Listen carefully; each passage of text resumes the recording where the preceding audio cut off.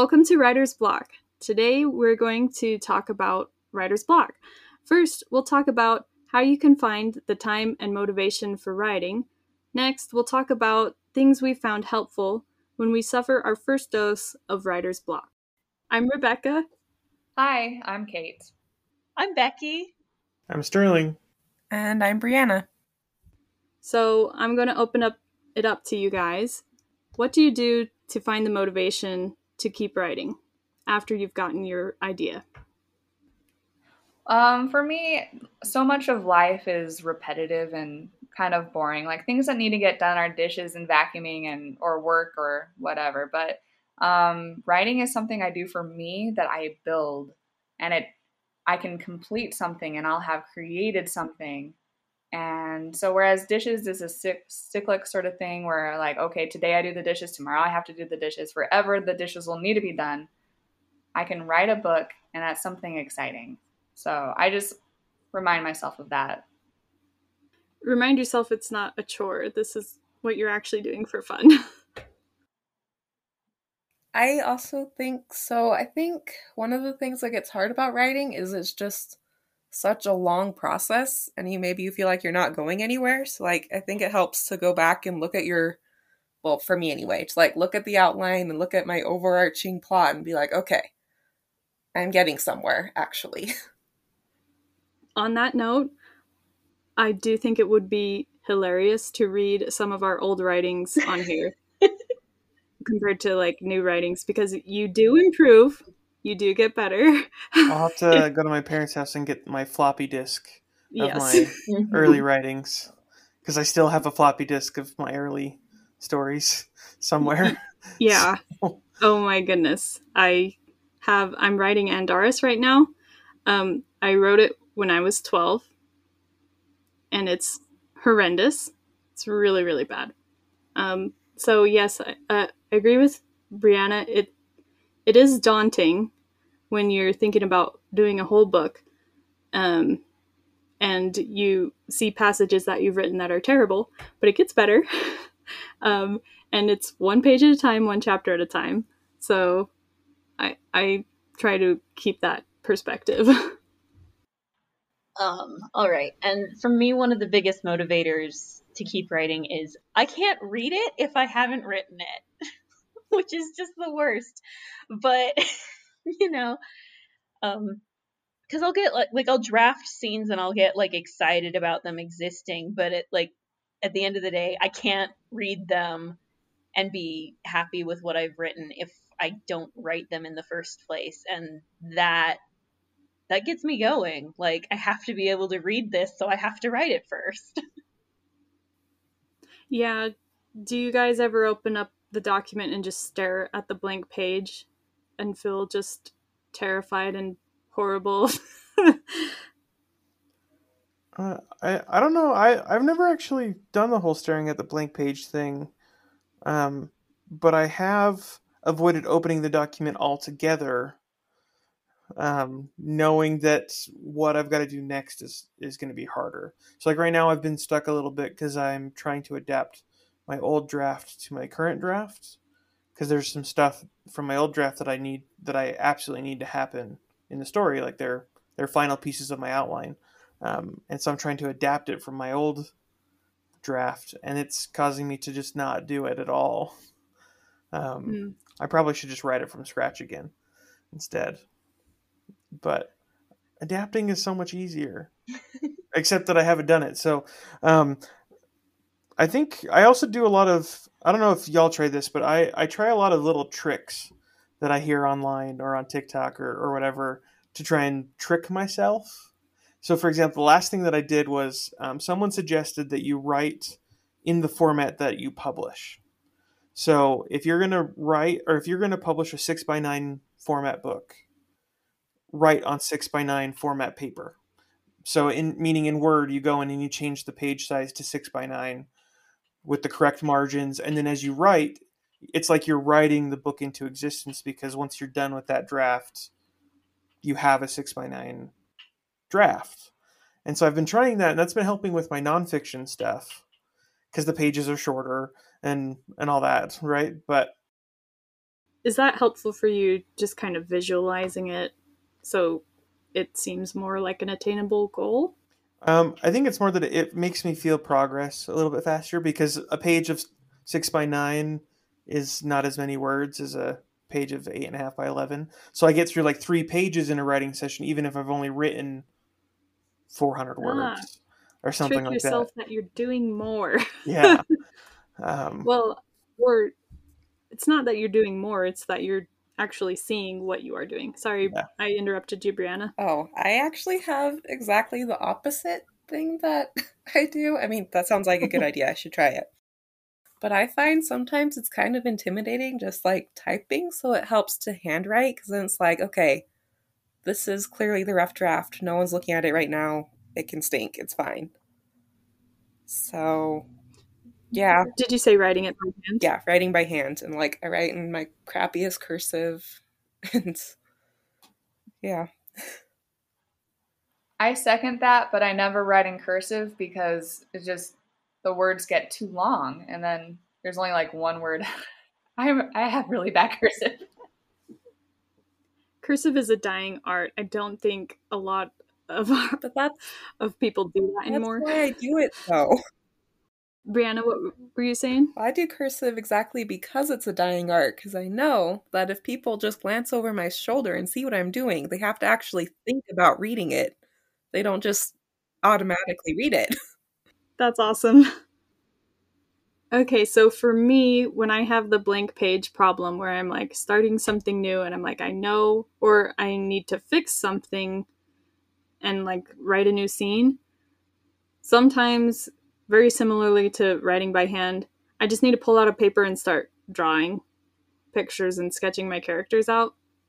And that helps me think what's important about to the character, what do I need to happen, and sometimes I'll just like write it out like I'm talking to myself. I'll be like, okay, what needs to happen? Where do they need to be at the end of this chapter or this scene? And why does that need to happen? And what are the possible ways that could happen? And a lot of the times I have to go with my first idea that I come up with, even if I think it's terrible. It usually ends up not being so terrible. There's something about writing with your gut that seems to work. So Yeah, usually I don't have a huge problem with writer's block, in as much as like I've gotten pretty good at just saying, you know, it doesn't matter if it sucks, just write it. But if it happened just this last week where I was sitting there and I after like 30 minutes of looking at the page, I'd only written a sentence. And it's because the scene was just not working. I was trying to get like my character to do something that just felt wrong for the character. And so I had to change the plot a little bit, because trying to write in, I was stuck on a line of dialogue that didn't sound like the character would ever say it, because it wouldn't. So I just rewrote it. And as soon as I skipped that, and then the second thing is, there are times when nothing is wrong and I just don't want to write a scene because there are a couple of things that maybe I don't feel really comfortable writing. Like, for example, something that requires a lot of research or like historical accuracy seems like a lot of work. So what I'll do sometimes, not all the time, is just write down like, in this scene, there's going to be this fight, what you need to do this, and then just skip to something more fun just so that I can get it going. And then I'll go back and write the hard parts after the book's already done and I feel like, all right, now it's manageable for some reason. I was going to say, I think I heard at a writing conference somewhere that writer's block doesn't exist in the way that we think it does. It's usually our kind of intuitive writer's brain telling us something's wrong. Something's wrong with the story. We're forcing a character to do something they wouldn't normally do, or the scene just isn't working, or a description isn't working. And I think that's why I haven't been working on my stories, because I'm forcing an old draft into a new one. I also don't have time, but that's neither here nor there. The point is that I think that for a lot of people, writer's block, not being able to write, is more their intuitive reader brain saying something's off, and it's not letting them go forward. Yeah, that's true. You intuitively know something's wrong and you have to figure out how to solve the problem. Yeah, so how do you guys talk yourself through those problems? Well, if I know what's wrong, I'll fix it. If I don't know what's wrong, depends on how much I've written that day. Because sometimes I give myself permission to just think about it for a minute. But I mean, at the end of the day, if you have something written, you can go back and edit it. So we'll figure it out in post. I think another thing for me is like sometimes I get too caught up on like, okay, in this scene, this thing has to happen, this thing has to happen so the next thing can work. But I have to like stop and be like, okay, really try to get into the character's head. Like, okay, what would this character actually be feeling right now? And what would they do? Sometimes it messes up my outline, but That's okay. It's worth it. And sometimes when I'm stuck on something, the best thing for me to do is just to put it aside and work on another scene or something that's easier, like editing. Editing takes a lot less brain power for me than writing a new story. So sometimes that is the best thing. Or just like doing a for fun scene that I know I'm not going to put in the book, but might help me figure out my characters, just kind of mess around with the dialogue and see how they act and interact with each other. I kind of do the same thing. I put aside what I'm working on. The problem is I start other things. I don't actually like go to a different scene in the same book. I'll just start something else. So like right now, I've been procrastinating my book, right? But I've been developing my next story. It's going to involve floriography, which I just learned as a general term, so I can use it, even though it's the title of the book that inspired me to develop the story. So, did you say floriography? Floriography. Yeah, it's basically the language of flowers from Victorian period. Oh. I'm gonna make it a magic system because that's what I do. But that's cool. And so I've been avoiding my book by developing my next one. One last idea is like sometimes I do work on two things at the same time. I'm working on a fantasy right now, and when I get into like it takes so long to write with such little amounts of time to write that sometimes it feels like I'm not progressing far enough. And so just having to be in the same scene for like 5 days in a row will make me not want to write. So one thing that I found that helps me when I only have a short amount of time each day to write, because of children, it's all because of children. But what I do is, since the purpose of this fantasy is to have fun, I refocus on what could I do in the next sentence that will make it feel really fun. So I don't even have to go on to the next scene, which I know is going to be really fun and I want to get to, but I can't.